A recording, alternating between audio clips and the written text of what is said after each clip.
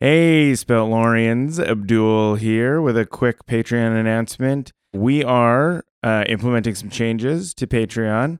First things first, we are introducing a brand new level called the Wizard. This level is a $300 tier.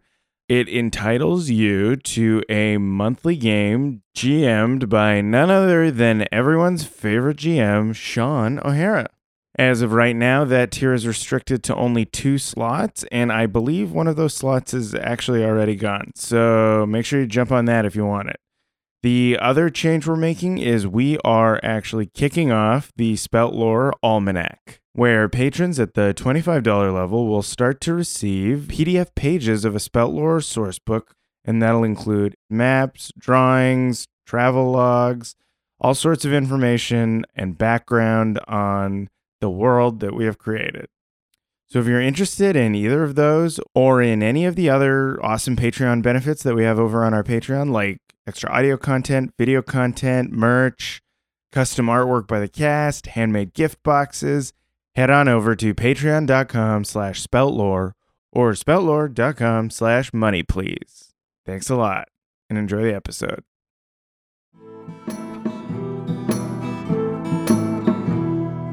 Gather round, friends, let me tell you a tale of 3 heroes, noble and bold. A brute, a druid, and a thief who is but 9 years old. You know them by name, you know them by deed. Their quests are famously daring. So here I sit, singing to you an adventure that is worth sharing. Tuck is the brute, he knows not his home, he loves to sing and fight.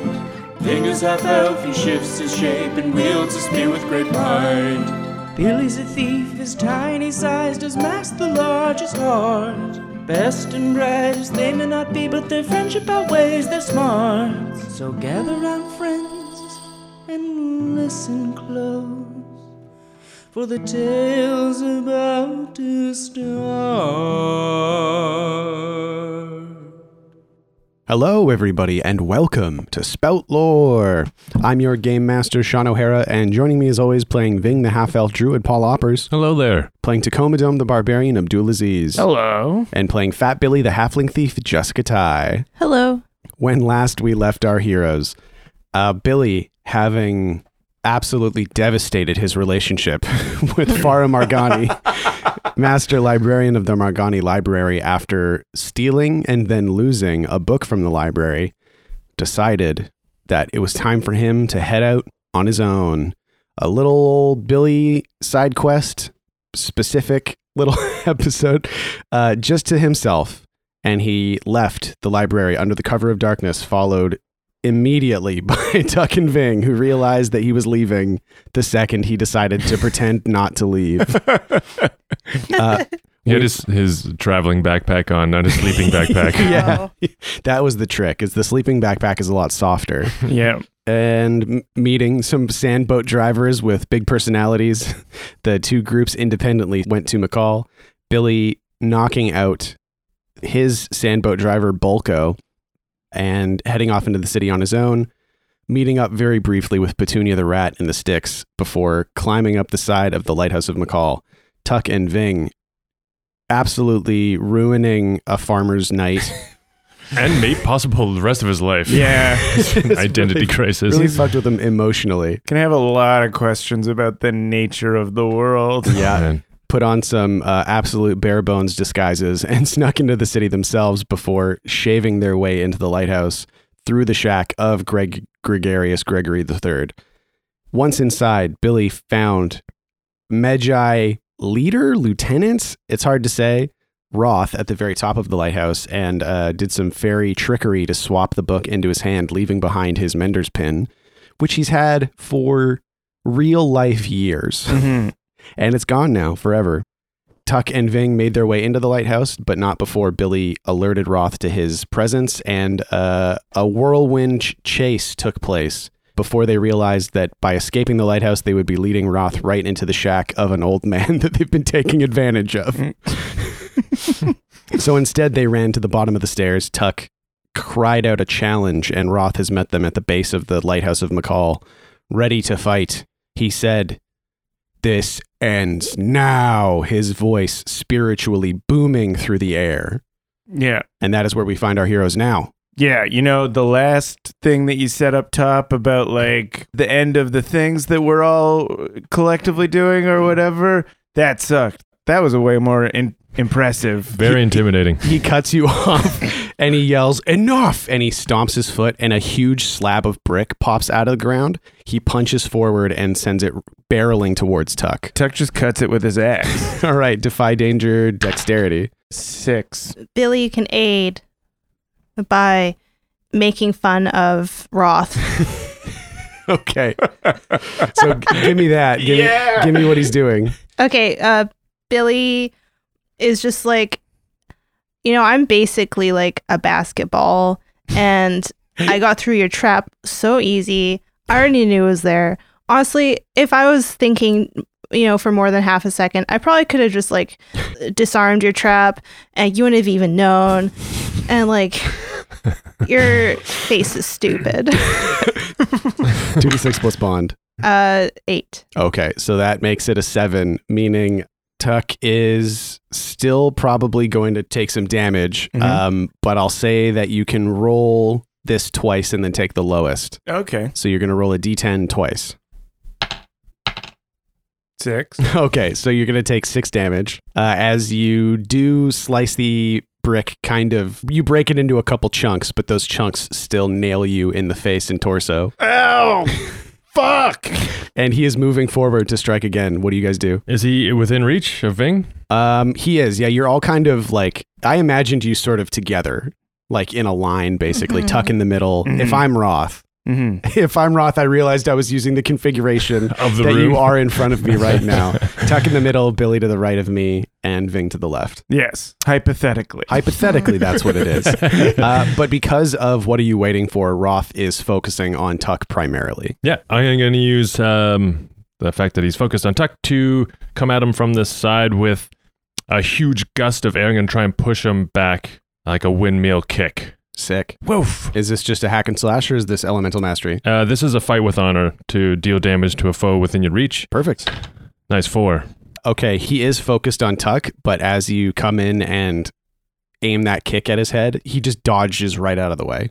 Oh, damn. Like you maybe clip him in like the cheek as you're moving, but it doesn't look like it slowed him down. And he's still going for Tuck. He's now like within arm's reach. Of me? Yeah. Billy, what do you do? Can I create a will-o'-the-wisp illusion?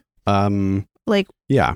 Like how much can I do with that? He will know right away that it's an illusion. Like Yeah. with Will-o'-the-Wisp, the ones that you can just do idly are like basically entertainment. Okay.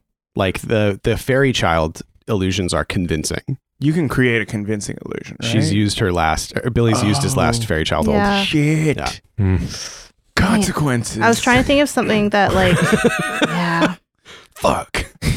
If it isn't the consequences of my actions. So tough. Just because we have a bunch of sheets, let me see if I can remember the kind of stuff that Billy's got going on. You've got poison, probably.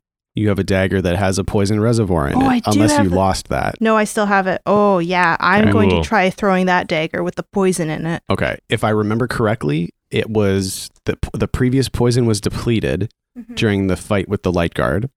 So you might need to refill it. No, I actually already refilled it. Oh, wait. Yeah, it says 3 doses of poison. Yes, and you might have used those 3 doses. Because remember, Shia gave you 3 doses of her Dang it. garden snake venom. So you will have a different poison. Okay. What other poisons did you have with you? Do you remember? I have 2 uses of oil of Taggart. Oil of Taggart puts people to sleep. Do you think that Billy, honestly, Jessica, narratively, do you think that Billy has since refilled his dagger with poison? Oh, yeah. He loves to play with, like, hazardous materials.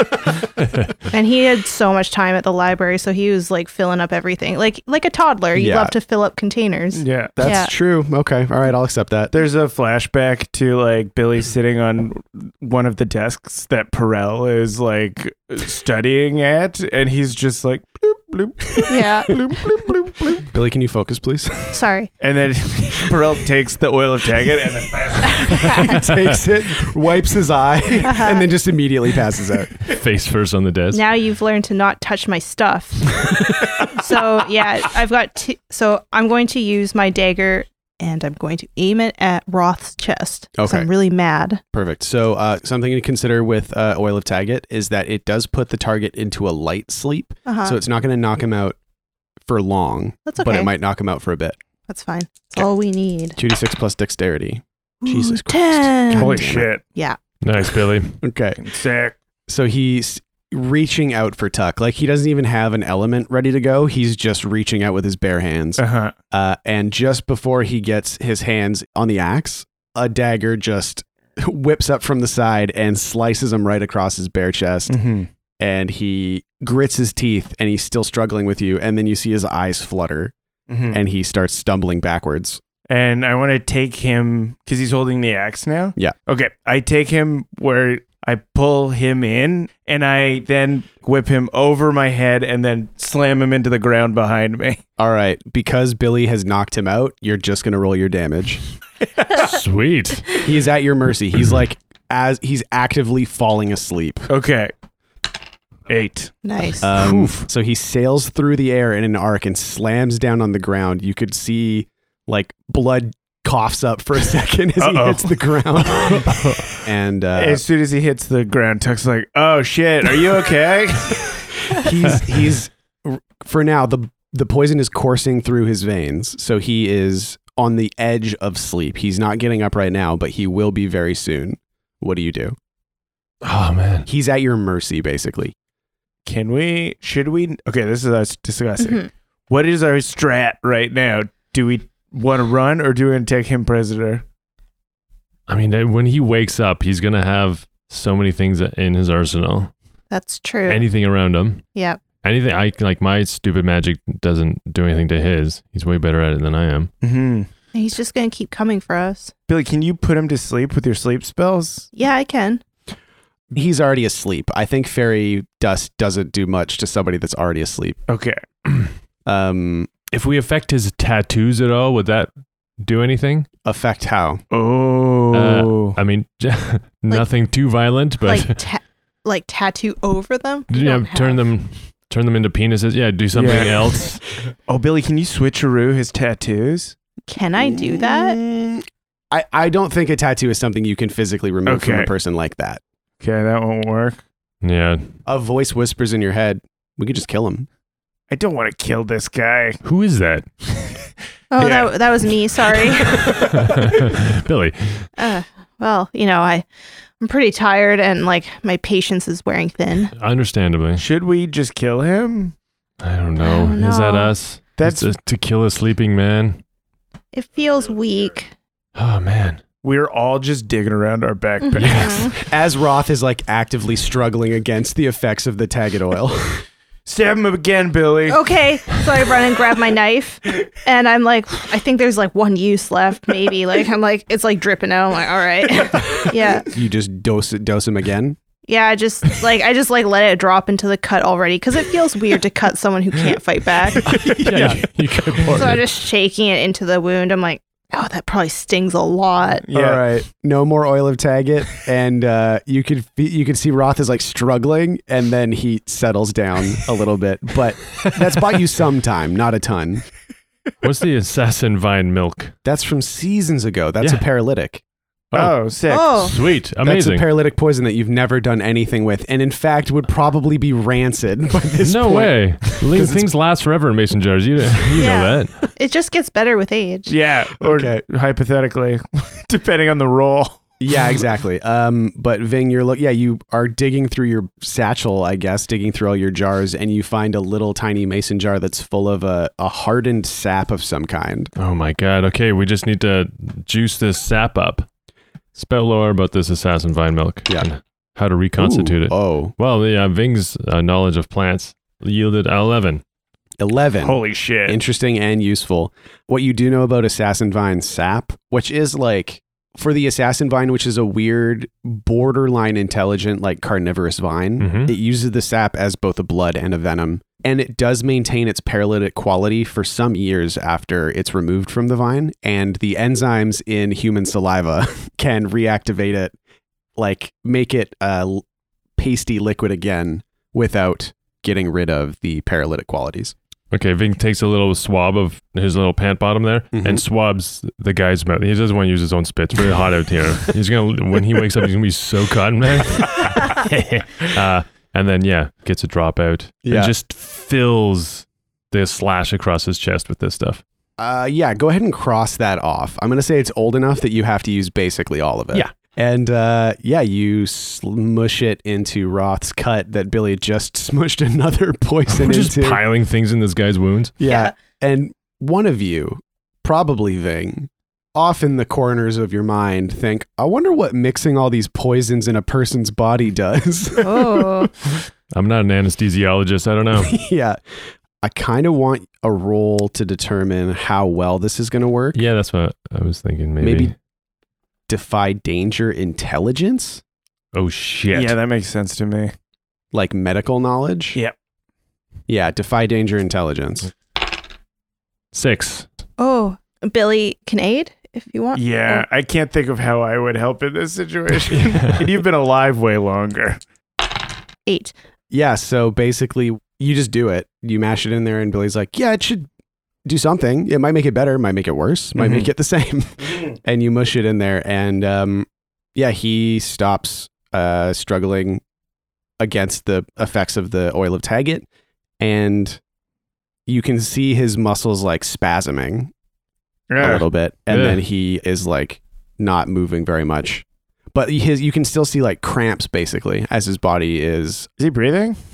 He's breathing shakily, like his chest is like. But he's immobile right now. He's not trying to kill you. I put a blanket under his head, at least. Feel a little bad there. Should we take him back to the library? Yes. Yeah, I guess so. Fuck! Damn More it. prisoners by the minute. Yeah, so you don't know how long this is going to last for one. So if you're going to get him back to the library, you're going to want to move. Oh, Balko's waiting outside for me. Yeah, let's go. That's a generous description of what happened to Balko. That was really nice of him to wait for you, Billy. Yeah, he definitely like offered to.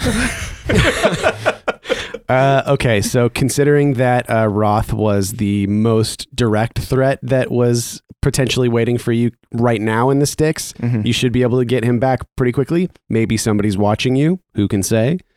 I'm going to say that you have to go through the way that you were trapped, because when you go back up to Greg's hole in the wall, the stonecutter bees have started filling that in as well. Oh, nice. They like having like, when they find a little, like a good gap in a stone, they're like, oh yeah, we're doing this. So that starts to be filled in with like very beautifully, intricately weaving stone tubes with the, you know what I kind of like? Some of the tubes have little openings, and the way they buzz inside, it sounds almost like a pipe organ. Oh, cool. That is really cool. Yeah. We've objectively improved Greg's life. We Yeah. have. Which cancels this out. And Tuck lifts up the crumpled, barely breathing form of Roth. Yeah. And you can, you're not in any immediate super danger. Again, you're just kind of idly wandering through this ancient superstructure that could hold untold wealth and mysteries. And you just go for the back door. Yeah.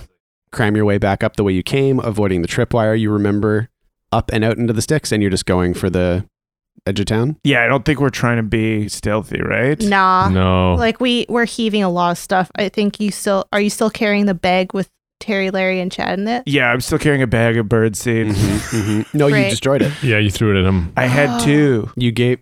Oh, right. You used the I axe. used his girlfriend. All right, whatever. So many bags of birdseed.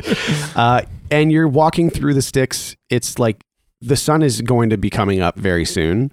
And like a group of jackals see you carrying Roth through the streets. Good evening. Top of the morning to you. Do we want to know what's going on here? Probably not, no. All right, carry on. And you find Balko's sandboat Big Mama on the edge of town. Hey, Balko. He's asleep still. Oh, what?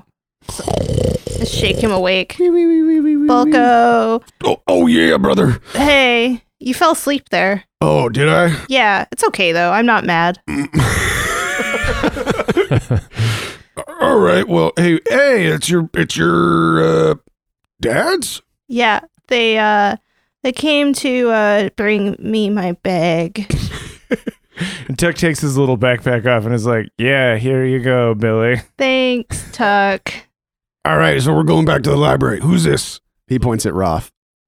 Oh, this is our Uncle. prisoner. Our uncle prisoner.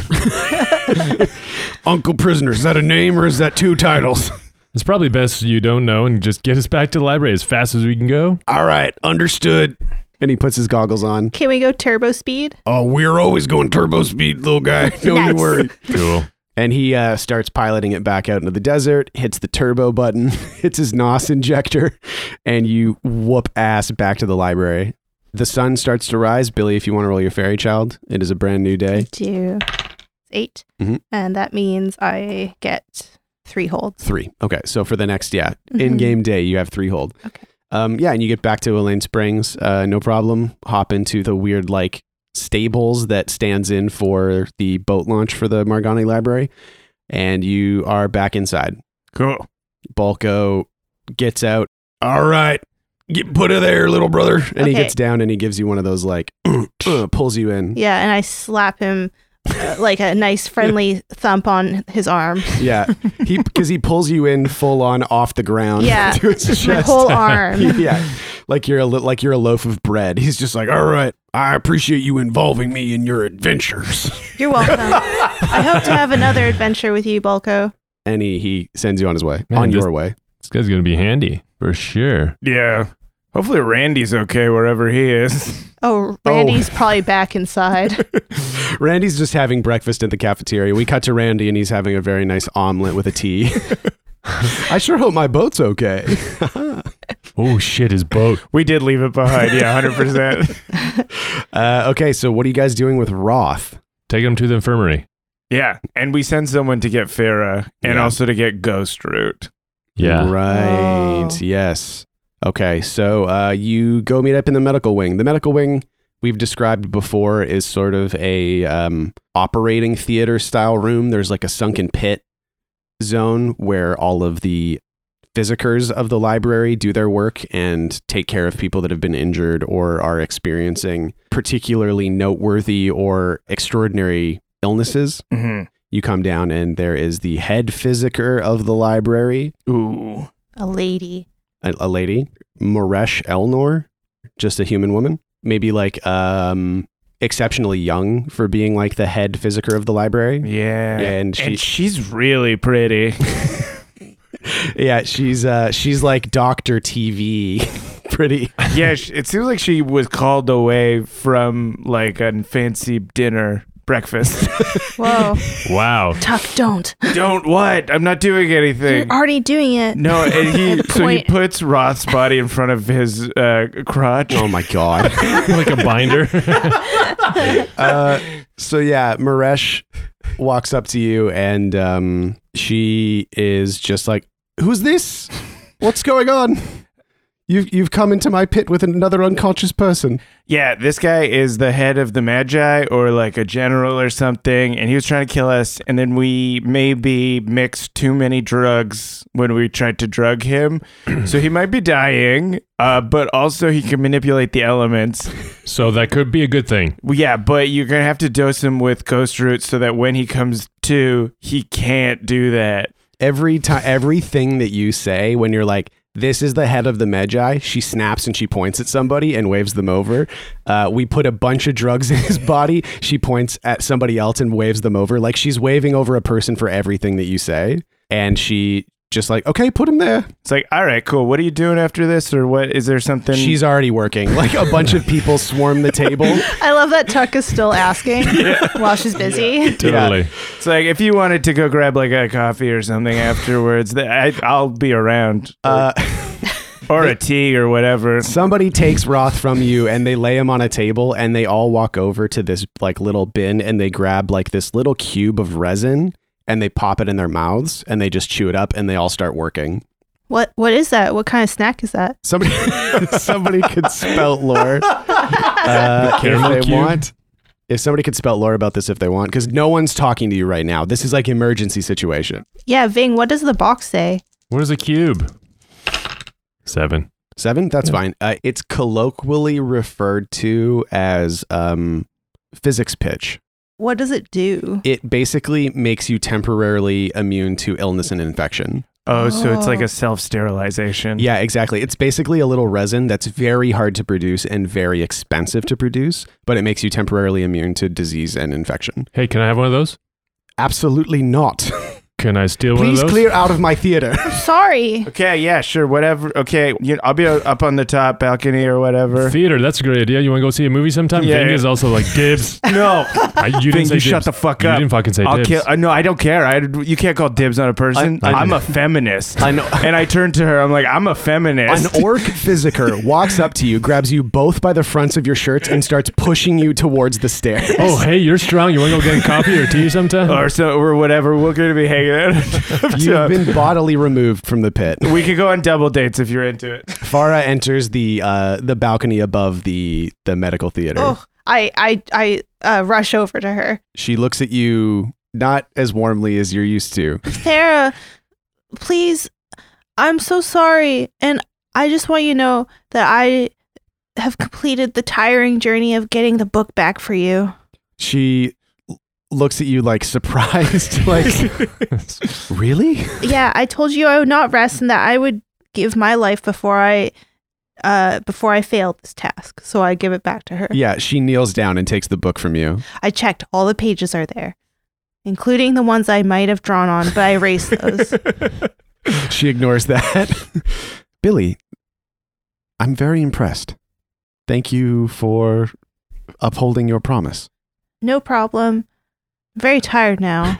I would understand. Yes, you have not slept in a long time, from what I understand. I will lay down, and then I sleep right there. Just lay down on the ground. I will lay down. She sees you, Tuck and Ving, approaching and waves. Hey. We wave back. Did you accompany Billy in his quest? Kind of, yeah. After the fact. Yeah. I see that you have brought another straggler to the library. Yeah. Who is this? His name is Roth. Ah, You know of Roth? well, you mentioned Roth earlier, I believe. A Magi of great power and an enormous threat to you all personally, correct? Yeah. And now you. Sorry about that. But he is mostly paralyzed, so that's good. Ving hands her the remainder of the jar. Yeah, I used this and Billy used his paralytic. She takes the lid off and sniffs the inside. Goes, okay, well, I will give this to Physiker Elnor and we will, I need the jar back when you're done. They're hard to come by. very well.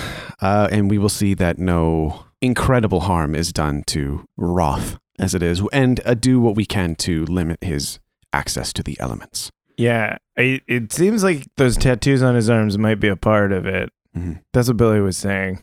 Okay. Very well. Perhaps it would be smart for you all to get some sleep. Okay. Do you know what the deal with Elnor is? Is she like single or whatever? I don't know. Okay. She like anything in particular? I have very little information for you. Okay. Good night. She into dudes or chicks or whatever? Yes. Okay. I'm going to go get breakfast now because it is the morning and you have not slept in at least a day. I would expect at least one of you to be more tired than this. Well, Billy, and she points at Billy who's snoring on the ground. Perhaps you should see to your ward. Okay. We're kind of his ward, but yeah. Okay. And she walks down to go speak to Maresh. But what's your plan? I guess go to sleep for a bit. Yeah, you wake to some time of day. You see, a clock that gives you the approximate hour. I guess afternoon if we're going to bed as the sun is rising. Yeah. Yeah. And what are you all doing now? Like Sean O'Hara, am very interested in kind of what your next steps are because it seemed to me like Roth potentially was going to be a huge narrative threat, but he has been imprisoned by you currently. So what next? Yeah. What do you guys think we should do? Yeah. We're in the cafeteria right now. Yeah, we're talking. Yeah. Louise is on shift. Oh, thank Nice. God. Yeah. Breakfast buffet. Oh, Ooh. I'm just hold on. I'm gonna get more goat cheese omelets. Plural. Yeah, and Perel is there. He's come to join you. He's bandaged up. You know, he's got salves and like pieces of fabric pasted to his body. Mm-hmm. And he's kind of gingerly eating a tiny button mushroom omelet, trying very hard to not use too much of his body to eat his food. Billy is playing with the teddy bear, trying to figure it out. Mm-hmm. Oh, yeah, and Perel has the puzzle artichoke in front of him. Oh yeah. Did Yeah. you figure that out? No. No? I'm sorry, that came out a little shorter than I thought. Are you upset about it? It's really confusing. Maybe if it was a puzzle frog. It's a plant, but it is got complex interlocking pieces. Oh, it's this. We got this from like Morris Wadge's fanny pack. You got this in Morris's fanny pack? Yeah. Yeah. Did you? Oh wait. No. Shit. Oh, did we found it in the spirit world? Yeah, you found it in the spirit world in Boar's when Oh. Boar was like digging stuff up. Fuck right. Yeah. Wait.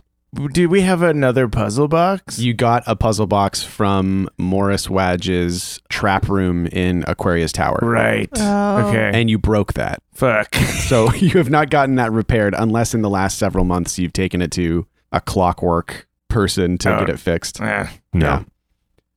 I mean, this is from the spirit world.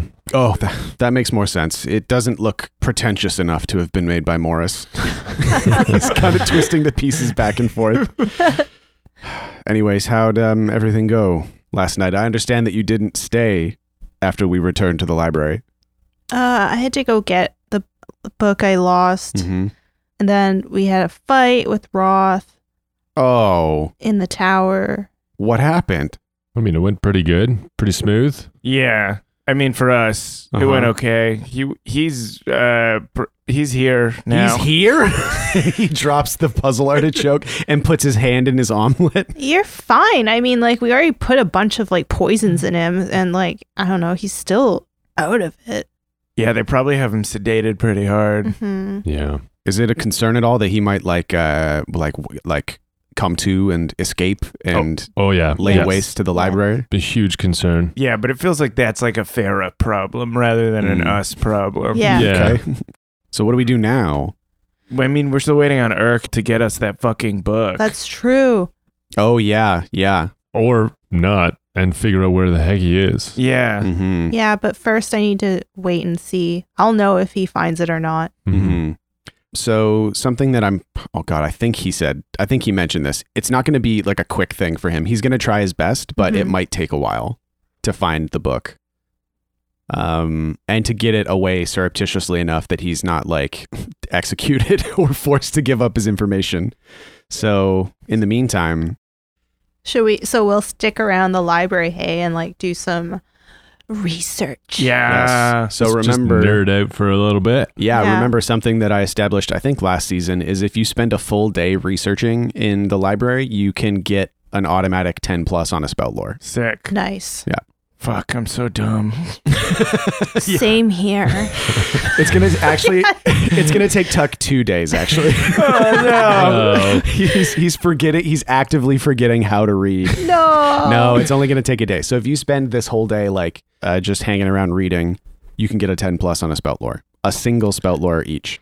While Roth is out, Ving wants to study maybe take a sample and take it to the lab and study the ink in his tattoos. Ooh, interesting. Sick. Okay, yeah. So you go to the medical wing. He let his stubble grow in a little bit and like did a hard line on it. Like he's looking like real soap opera 2010. Oh, hot. no. Like he's looking like he's trying a little too hard. He did his hair. He performed it just in case. Yeah, he took all the sleeves off of all of his clothes in case he wants to wear any shirt. Yeah. So you go in. You're ready to go. Tuck is in our rooms at this point in time. You cut to him for a second. He finds all of Ving's sleeves and he figures out what he's doing. Who's an idiot now? Usurper. No. And then I go to run out of the room and Ving's gummed it up with gum. Yeah. He's put gum in the lock. Put in a Vaseline on the inside knob too. Yeah, he put Vaseline all over the inside of the door so I can't get out. Amazing. So you go to the medical wing, and it would be really funny if Maresh wasn't there. Walks in like arms moving, kind of swagging in. But she is there. You went through all this narrative buildup, comedic buildup. So yeah, Maresh is there, and she's working with a handful of other physicers on a number of projects, including Roth, who is... I think they would move Roth pretty soon. Once they get him like stabilized, they're probably going to try and move him to like a specific chamber where they can suppress his like spiritual connection if they can. They're going to try and mess around with Ghost Root. Like they've brought in other herbalists and like spiritual experts in the library to try and figure out the best way to contain him. Yeah, maybe he's in like an iron lung that's... Ooh, that's interesting. Pushing like ghost root smoke into him. Yeah. That's so cool. That's really cool. There's a gaggle of librarians all gathered together, like conferencing and writing on a chalkboard, trying to figure out what to do. Oh, yeah. Chemistry equations and stuff. Yeah, totally. And like physics drawings of like what the representations of the spiritual realms. So cool. Oh, and then there's like druidic runes and some like, there's people that are spiritually interpreting their medical knowledge too. So it's like trying to bridge the gap. Yeah, and like just off to the side of this group, there's like somebody in deep meditation. Like it's this whole confluence of different... It's a multidisciplinary, kind of project. Yeah. Cool. And Maresh looks up from someone she's speaking to, and she sees you, and she kind of shoos you away. Vinny's taken aback because he's put a lot of effort into this just to be shooed the fuck away. And he was like, and he walks up to her like, yeah, you called me over? In fact, I did the exact opposite of... I did the other. Go away. We're busy.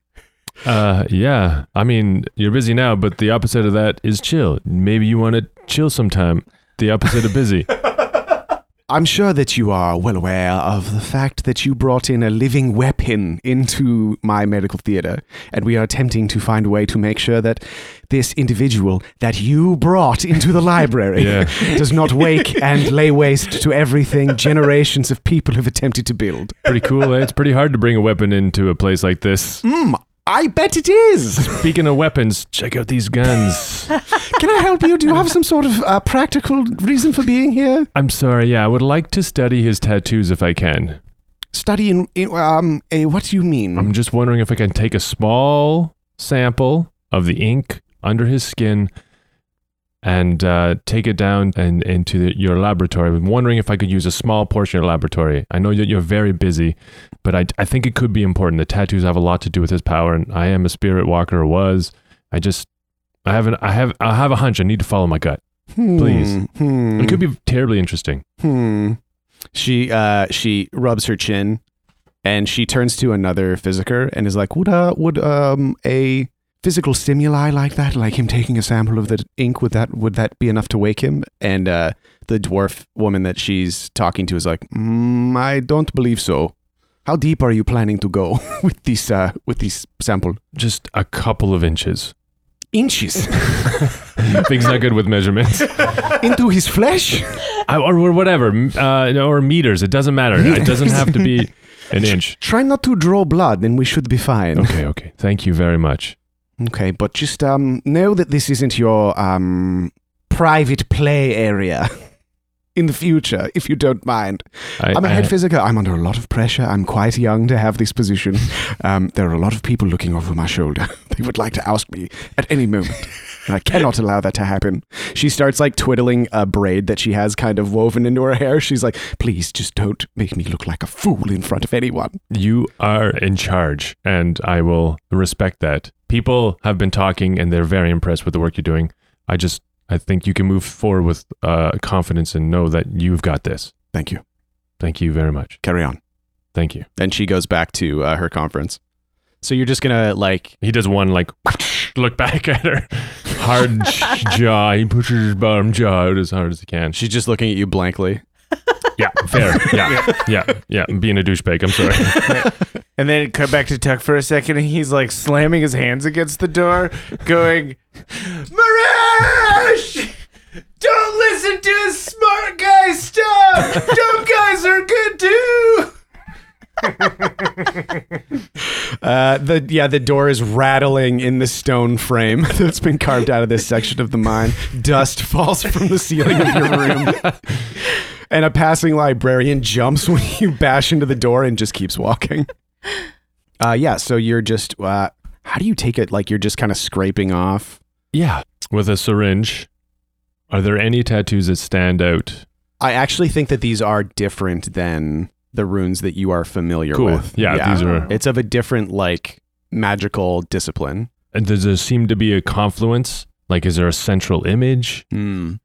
That's a great question. Well, yeah, what do these tattoos look like? We've never looked.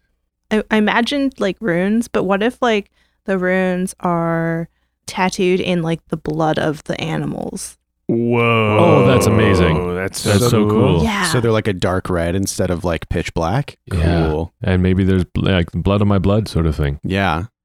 I think it's like when you were facing down Roth, the turbulence that you felt from the elemental spirits was like too much for you to feel that sort of resonance from the tattoos.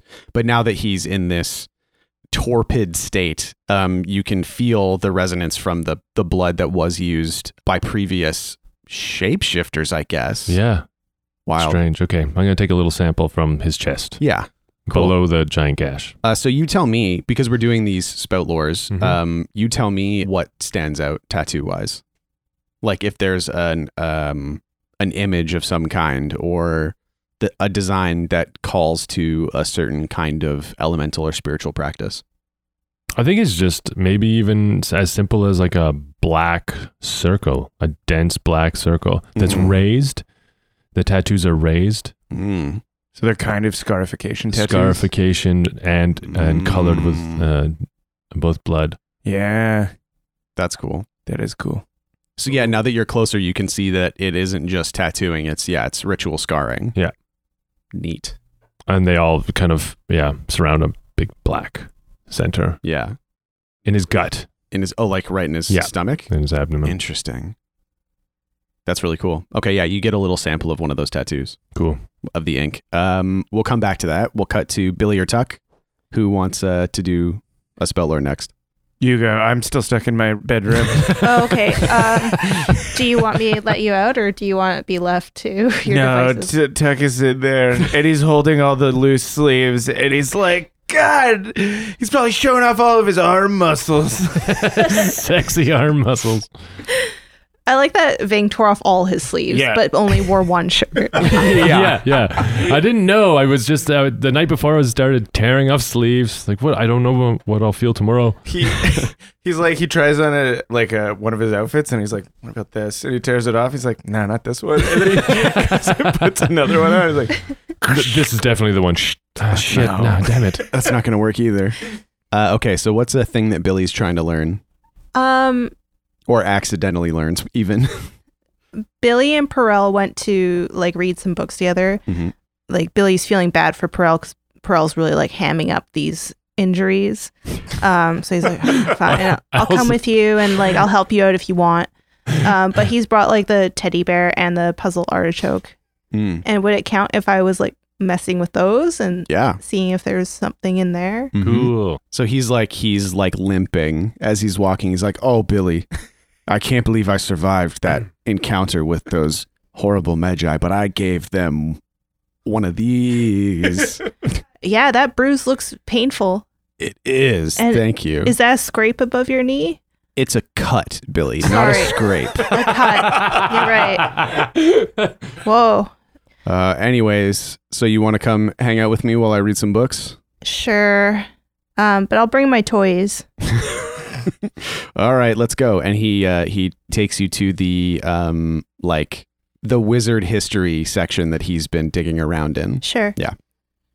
I want to try this puzzle artichoke. I haven't really played with it. Yeah. In fact, they didn't usually let me play with it. So, yeah, I want to play with it. Okay, cool. 2d6 plus wisdom to kind of blunder your way through the puzzle artichoke. Nice. Whoa. Holy 10. shit. Okay, Billy blunders his way through a puzzle artichoke. Well, yeah, he's just like spinning it around and he realizes like, well, you can't really use logic with this. You know, plants don't follow the rules of logic. They always follow like a natural pattern and they go from the inside out. So he's just like fumbling around like, okay, here we go. Like doing like different patterns of twisties that would go into like kind of the spiral effect that is basically like the pattern of life. And the puzzle artichoke, like a flower, starts to bloom.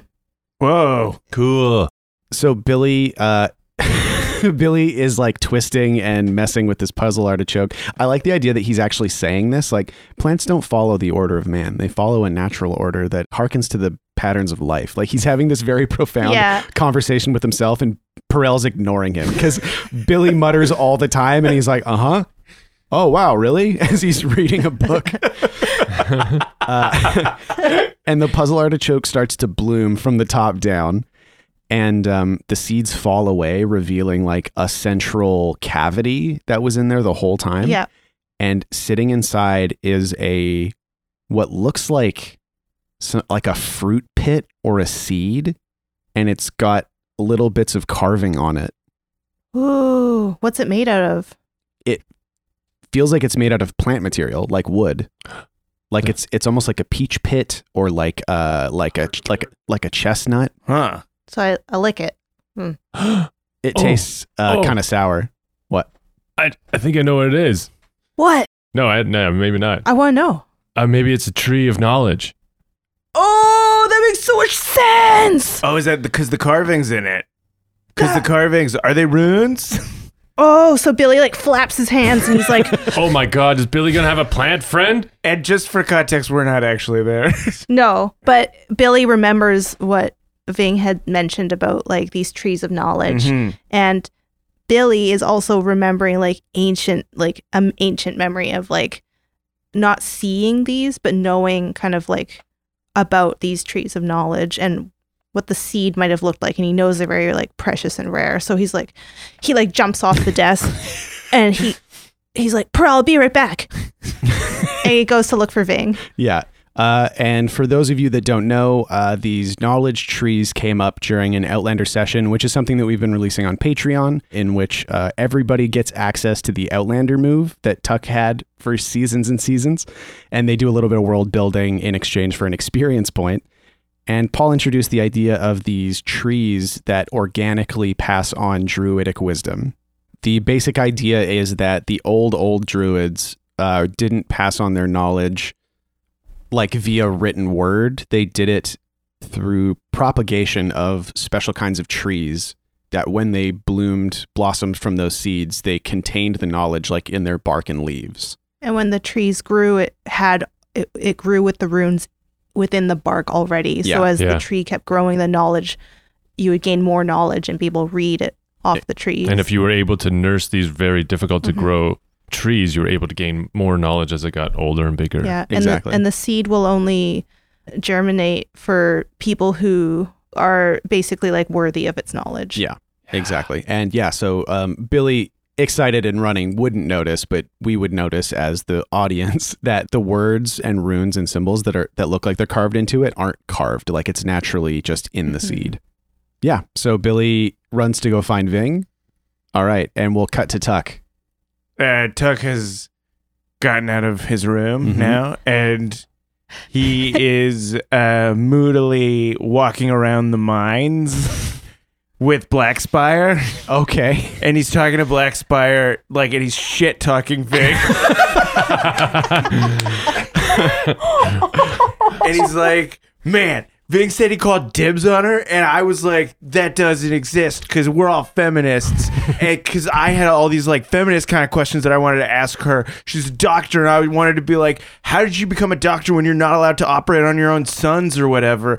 And then she the opposite of a feminist. And then Ving locked me in our room and then fucking forced me to stay in there while he went there like with zero sleeves and like probably like was like so smart and shit in front of her.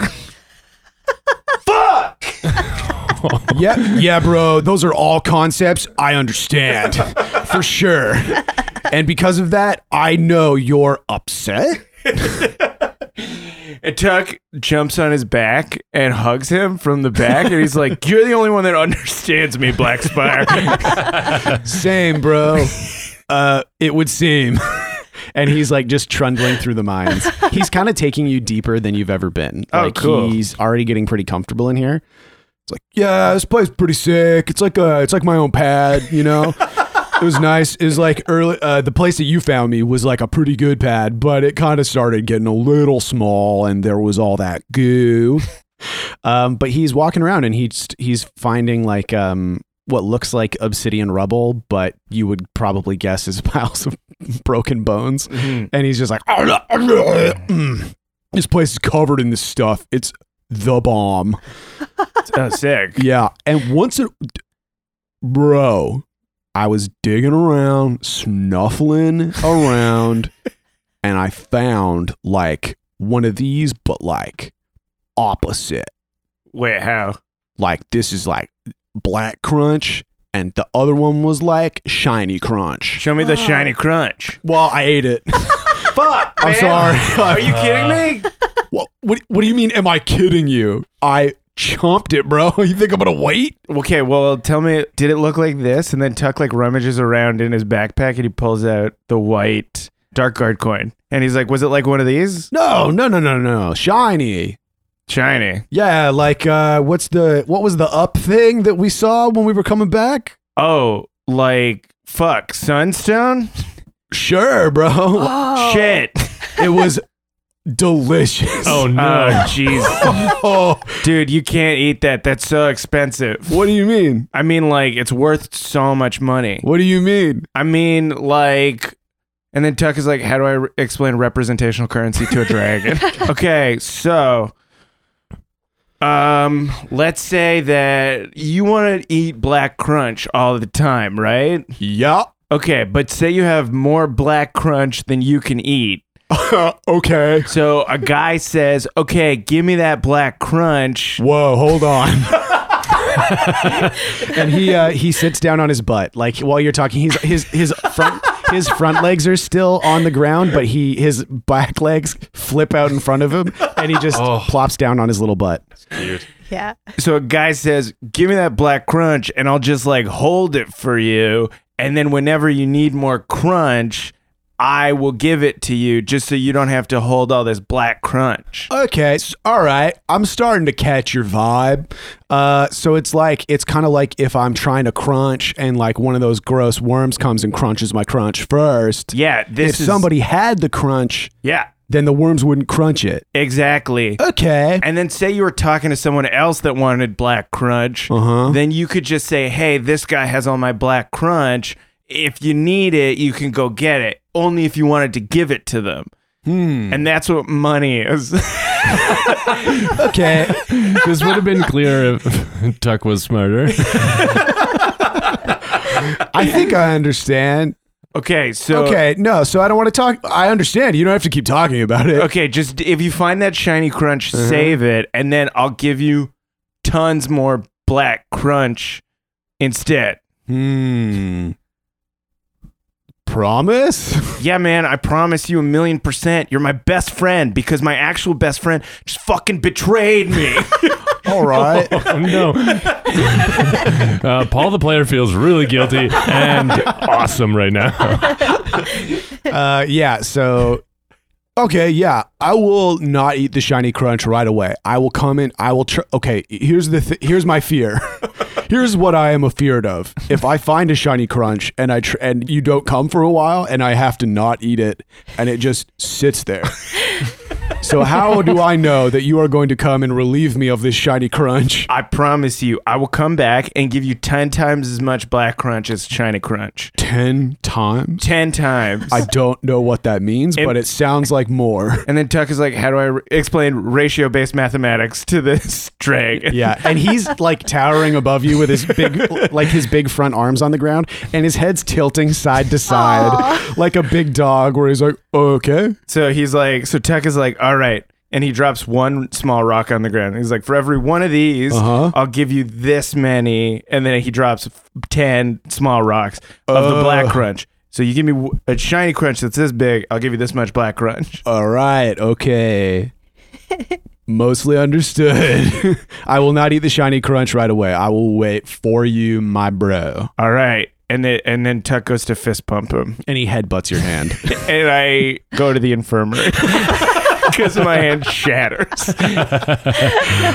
there anything that you were hoping to learn in the mines, or did you just want to chill with Blackspire for I just wanted to chill with Blackspire because my best friend betrayed me, and my son is hanging out with his nerdy uncle, and the girl that I have a huge crush on all of a sudden is busy.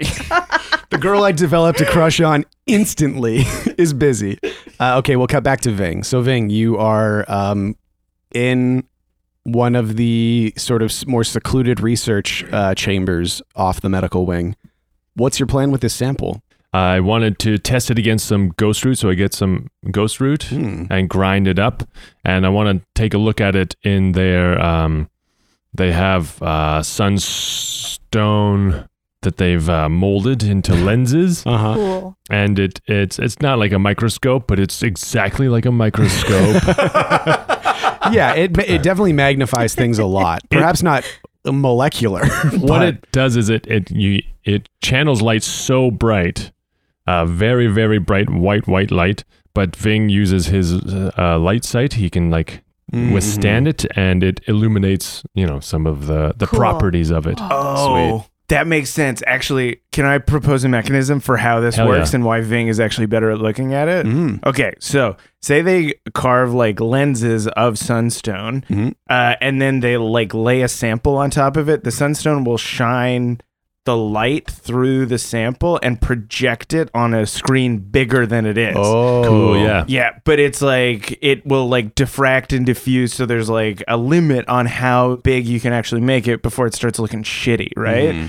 But Ving can just look directly at the lens because he has light sight. Wow. Right. So he can kind of use his elf eyes to see. As the what do you call overhead projector screen. Exactly. Yeah. You can project it directly onto your fucking retina. Cool. That's pretty Whoa. neat. Yeah. I like this. Okay, so you are testing the ink in Roth's tattoos against ground up ghost root.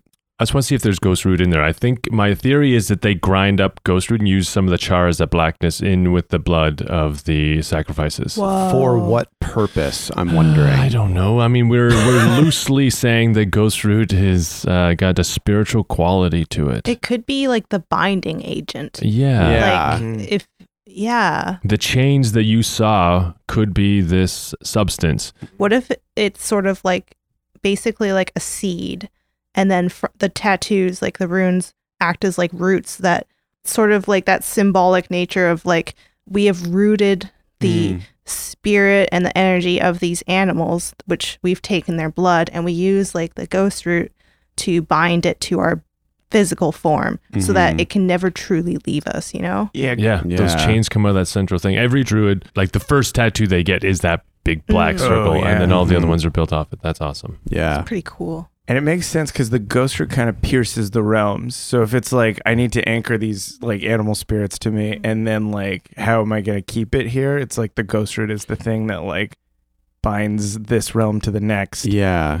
And it's not through that, it's almost it's not that their bodies or their perceptions are piercing the spirit realm. It's the tattoos. It's just the tattoo. It's that part of their body, which would explain why it's so dangerous for them and why it's so painful for the spirits. And maybe when Marash is looking at the bones underneath where the tattoos are, she sees shear fractures because that's where all the shear forces is focused. Oh, they're covered in and that's why they're all so weak and because their body's always in an immune response to try and heal itself. Yeah, and that's probably that's why Roth is so scrawny. The sheer pressure that's put on his body, and also the effort he has to expend. He also just can't eat enough to put on mass because he's just always exerting himself, which would explain why he's such a son of a bitch. Why he's so pissed off all the time. And he has to be so convinced of his path. Yeah, because every day he's actively killing himself. Yeah. Cool. That's pretty intense. We all get a point for that. Sean, take a point. Hey, thanks, man. Oh my God, I just leveled up. Finally, after 3 years. I'm going to take the advanced move and the podcast. The move itself is called freedom. Okay, that's really sick. That's really interesting. Like the destructive nature of even being a Magi is really interesting. And at that moment, Billy bursts into the room. Because somebody mentioned where you were, and then Billy started sprinting through the medical theater, and they couldn't stop him. Yeah. I like the thought that Maresh likes Billy a lot. Everybody kind of likes Billy. That's the thing, is like he's such a precocious little kid that they're like, yeah, sometimes he tips over a big pot of gumbo. Sometimes people will go back to their rooms and find him in their sock drawer, but it's cute a little bit. So actually while Ving is doing this work, the door opens and Billy is in Maresh's arms and she's carrying him into this chamber. We're like, both trying to get her attention, but Billy just has it. Yeah. It's like, look, I told you he was just working. Here he is. Oh, well, thank you. Also, thanks for the ride. I have been running a lot. I can tell. Look at you. You're so sweaty. Yeah. Oh, little guy. Well, why don't you come by later for some tea? Okay. Do you have like sandwiches too? Oh, I can get some sandwiches, certainly. Sweet. All right. Sounds good. That sounds great, Ving says. She casts you a look and then walks out of the room. Oh, damn it. Hey, Ving. Hey, bud. I want to show you something. What's that? And I open my hands. It's a seed. A tree of knowledge? Yeah, it was in the artichoke puzzle. What? These are so rare. Oh my God, Billy, we have to try and grow this. Like right now? No. Oh. Too delicate in the desert. This is amazing. I just wanted to show you. What does it say on it? I mean, these are very old runes. Right, I should know this. Oh, I didn't even try to read them. Do you have an idea of what? Let's say you can you can see like one phrase. Oh, maybe the different seeds from the different trees have kind of like an environment that they like to start in, and that's kind of written as like how to start it sort of thing is written on it. So well, it's like growing instructions, like on a seed packet. Yeah. They come with their own instructions. Cool. Yeah. This one is a willow. Nom, nom, nom, nom. He's like licking it. This one is it's some kind of it's a willow. It's a willow. So yeah, what does it say? You gotta stop putting things in your mouth, Billy. Sorry. He hears Tuck in his head. You gotta stop. I'm channeling Dad. It would be happiest in the wetlands. So not here. Billy has the impression that this seed would very much like to live in the Everwood Valley. Cool. So that is the interesting thing. What is the useful thing that we gain from this? Yeah, I think, you know what? I mean, I don't know how old this like seed is, but it's still good. Like these seeds they can withstand a lot. Yeah. And you know what? Oh. I bet it's these seeds will like survive long enough for someone worthy to find it. Oh, that's cool. Yeah. Oh, and maybe once you do, maybe that's the thing that's useful. Billy notices it when he's like, don't put it in your mouth, but it's like, it's popped and there's a little bit of green. Oh my God. Oh, like the color of the seed changes just a tiny little bit. Just it's cracked a little bit and you can see that it's starting to germinate. It's tiny vein of green. It's chosen you. Oh, and Billy's like, it's my pet now. Oh my God. That is so beautiful. Great. Okay.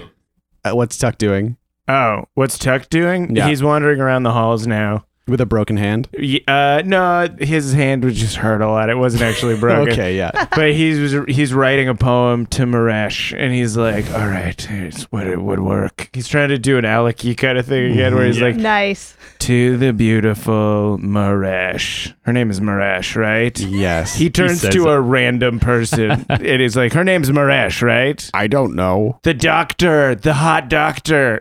Oh, Physiker Elnor? Yeah, her first name's Maresh. Sounds right. Fuck, I hate you. I hate you. Good. I don't want to be your friend anymore. Then get the fuck out of here. I am getting out of here. I was working on something and you walked up to me. Tuck knocks the shit on his desk off. That took me 3 years to build. Fuck you.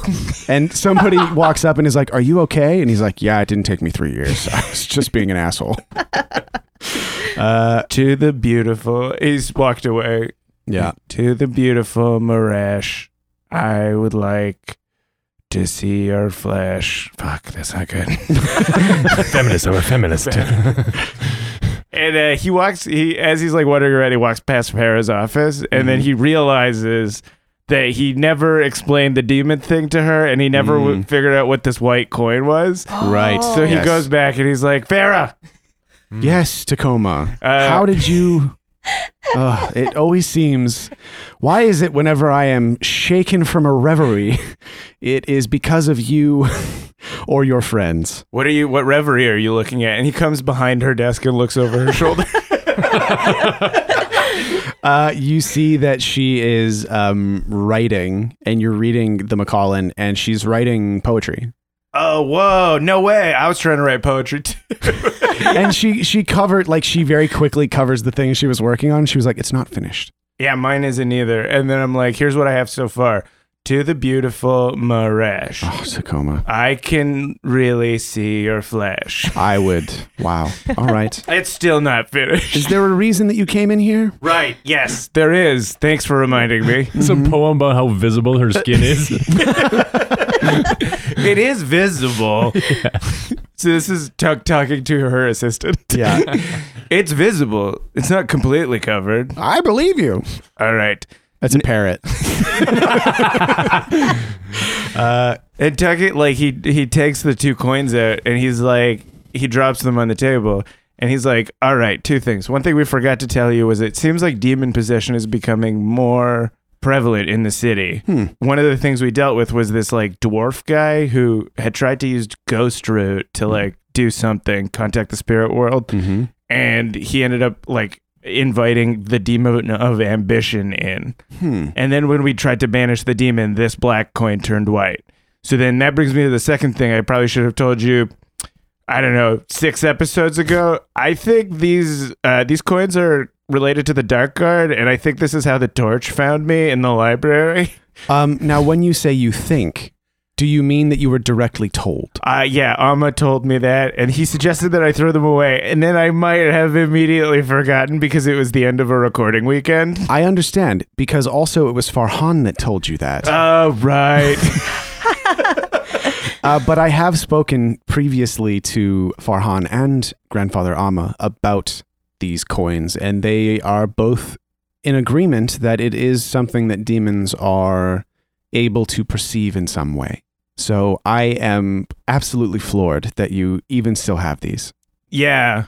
I mean, one of them came in handy. The white one, it turned white because we had to, like, banish a demon with it, or I don't fucking know. I just broke it and stuff happened. Interesting. And she picks up the 2 coins. She hesitates to pick it up. Considering the extremely specific circumstances in which you were able to shatter this coin with your spirit world forged axe, I would be surprised if that was the purpose of these coins. In terms of the black coin, the obsidian coin, from what Grandfather Amma and Farhan were able to remember, it seems that they do have some sort of use in tracking.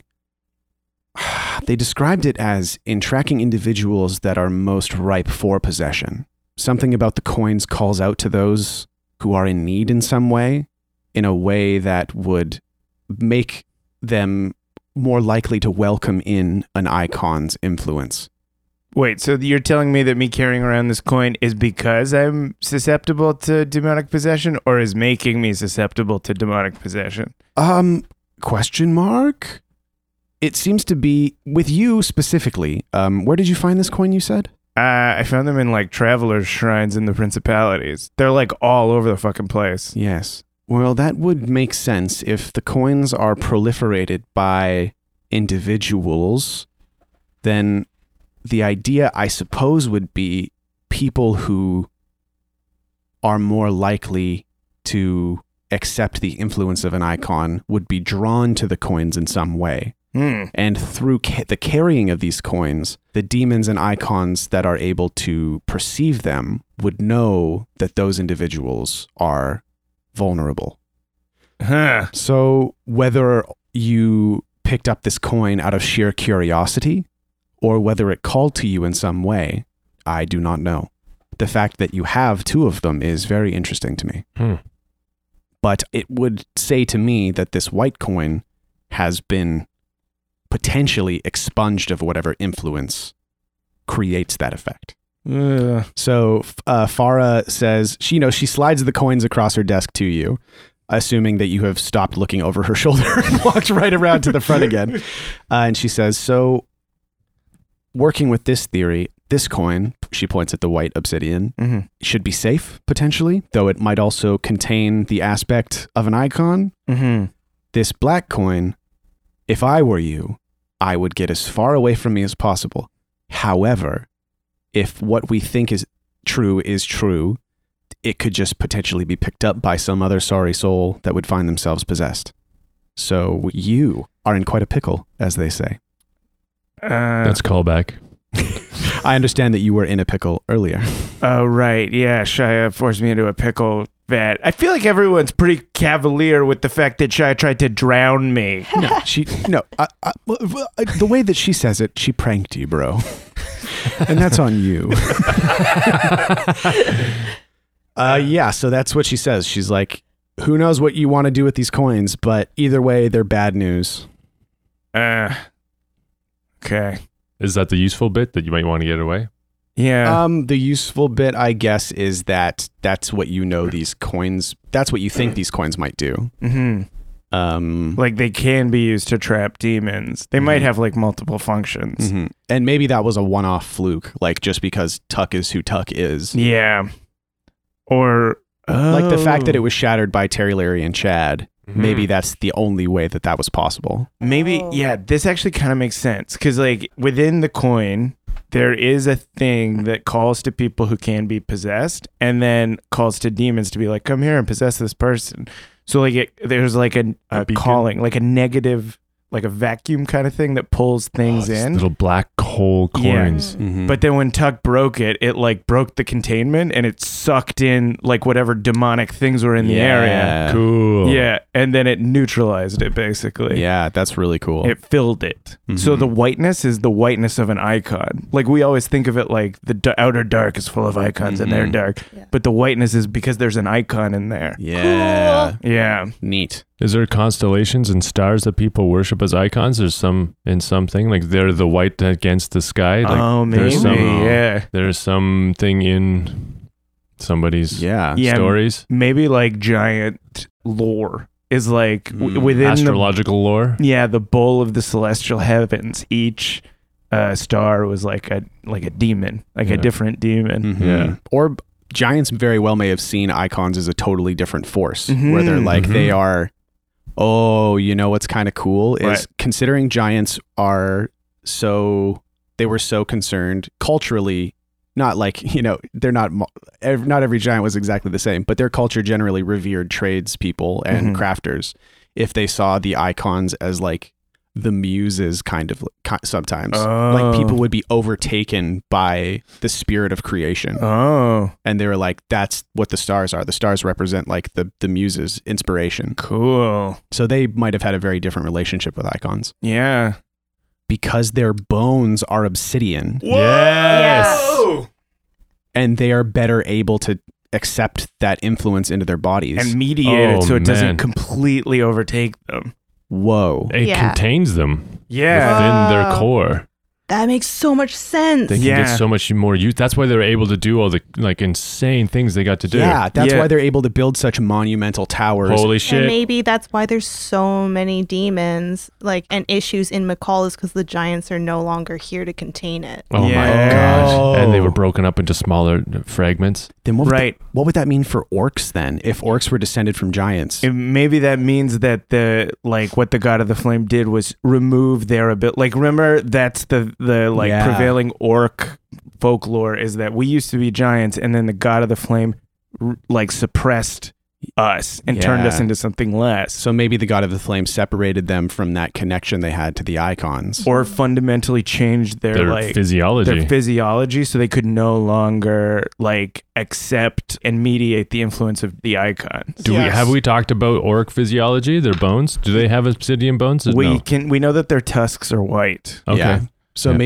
maybe their bones are white obsidian. Yeah, and everyone just thinks they're like bones. Yeah. That's so cool. Mm-hmm. Amazing. I like the idea that the giants could be like, I want to build something, so I am going to like open myself up to like a specific icon, and they could choose kind of. Mm-hmm. And the sunstone helped like funnel that like light and energy from the stars. Right. Like we think it was like Manifested. Matt McCall is like it's symbolizing the sun, but it Yeah. actually was used as a star. Yeah. And so you would and that would explain, so like the top of the lighthouse, you would go meditate up there at night Yeah. if you wanted to. That's how you like did the transit. Like that's when you like called out to like the icon you were trying to find. That's how you did it. And McCall, because they're thinking about it based on human culture, they thought that it was a lighthouse that told ships the shore is here. But for giant culture, it was a beacon to the stars. Yes. That was It was a star on Earth.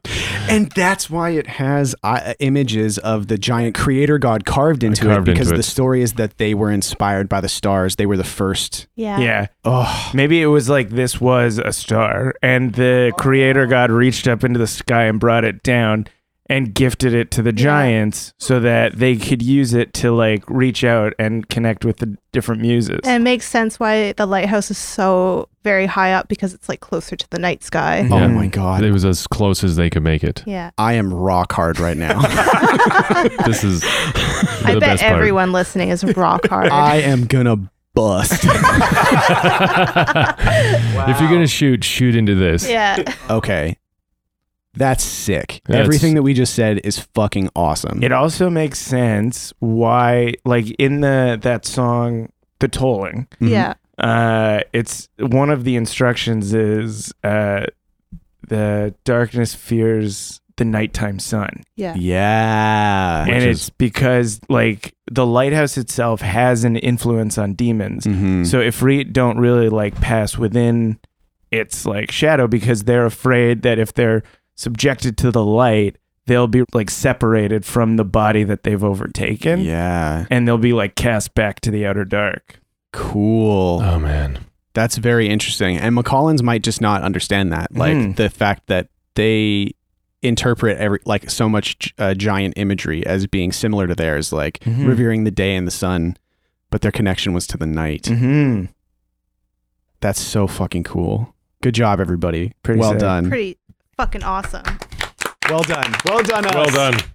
I love fantasy and I man. love my friends. Okay, so maybe that is kind of the information that Tuck gleans throughout the day. Mm-hmm. Like he's talking to Farah and he reads a book or two, maybe, or is this all stuff that's just in the wind and the characters don't necessarily understand I it? feel like Tuck wouldn't put this together. Yeah. Unless Pharaoh was like, let's talk about it. Yeah, I Maybe. think Farah maybe talks him through it. Yeah. Like you guys, like the assistant leaves because you guys end up talking for like hours. Yeah, because it's like Tuck is faced with a philosophical and moral issue now Mhm. that Farah has presented him with, which is just like, I either have to endanger my family by keeping this, or I sentence someone else to death by like just throwing it away, basically.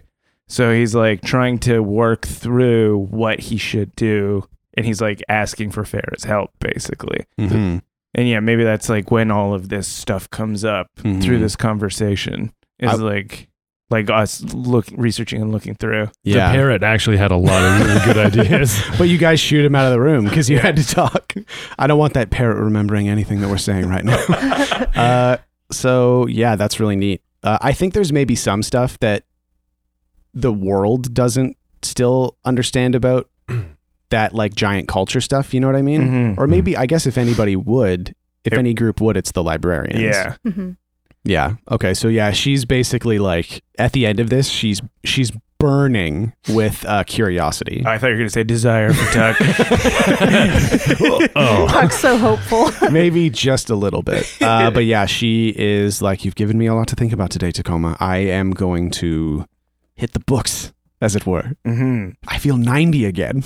I feel like a freshman again. Yeah. Thank you so much, Tacoma. Yeah. Cool. Also, think about what you want to do with these coins. Sure. I honestly have no idea what you should do. Okay. I'm sorry. I wish that I could give you better advice, but It's kind of up to you if you think you can withstand this influence. And if I'm being honest, I think that you, of all the people that I've met recently, would have the greatest chance. Then do it. If you fear that the risk is too great to you and those you love, I can't begrudge you making that choice. All right, thanks for laying this burden on my shoulders. I'll go finish my poem now. It's like 5 hours have passed. And you're like, what was this poem about again? So Tuck, you leave Farah's office and you're wandering, working on your poem. And I'm kind of distracted. I can't, my mind keeps getting pulled back to the 2 coins in my backpack, trying to figure out what I should do with them. Mm-hmm. So nothing happens with the poem. Yeah. I just crumple it up. I throw it out. I'm like, fuck, Finn can have her. I don't give a shit anymore. And as you're walking away, casting a longing glance at that garbage can, you hear, "Hey." What? You turn and Fathom is standing behind you. And Tuck Shrinks. Tuck squares up a little bit. Mm-hmm. And he's like, "What? Hey, what's up?" Can we talk? And that's where we're going to end it for this week. I'm your game master, Sean O'Hara. Joining me as always, playing Ving, the half-elf druid, Paul Oppers. Take care. Playing Tacoma Dome, the barbarian, Abdulaziz. So long. And playing Fat Billy, the halfling thief, Jessica Ty. Bye for now. Thank you to Aaron Reed, the incomparable Aaron Reed, for our intro and outro music. Thank you to our Patreon supporters, our incomparable Patreon supporters, supporting us around the world. If you would like to support the show, go to patreon.com, throw a slash in there, and then Spoutlore afterwards, or spoutlore.com/money, please. We've got a whole bunch of Patreon benefits, like 150 plus hours. No, what is it? How many hours of bonus content? A lot. I don't know. There's definitely more than 100 hours. Really? Pretty Yeah. good. 100 plus hours of bonus audio content. Wait. No, there's definitely less than 100 hours. Less than 100 hours of bonus audio content. But definitely more than 60 hours. Over 60. Between 60 and 100 bonus And hours. Maybe more than 100 hours. You know what? Use your discretion. And we've also got some video content. We do alternating Q&As live monthly. And then on the off months, we do live Lone Tree Hill episodes playing Fiasco. And if that is the kind of stuff that you're interested in, maybe hit us up. Or if you want to help, drop us a review on iTunes. We love them. Thank you so much. See you next time. And so ends the tale of adventures 3 who tried the best they can. Though dumb and scared and lost they be, fun times abreast in revelry. And though our journey may be like a conclusion, we will not leave you without a resolution. Return next week to hear some more whilst you commute or do your chores. And for you, I'd gladly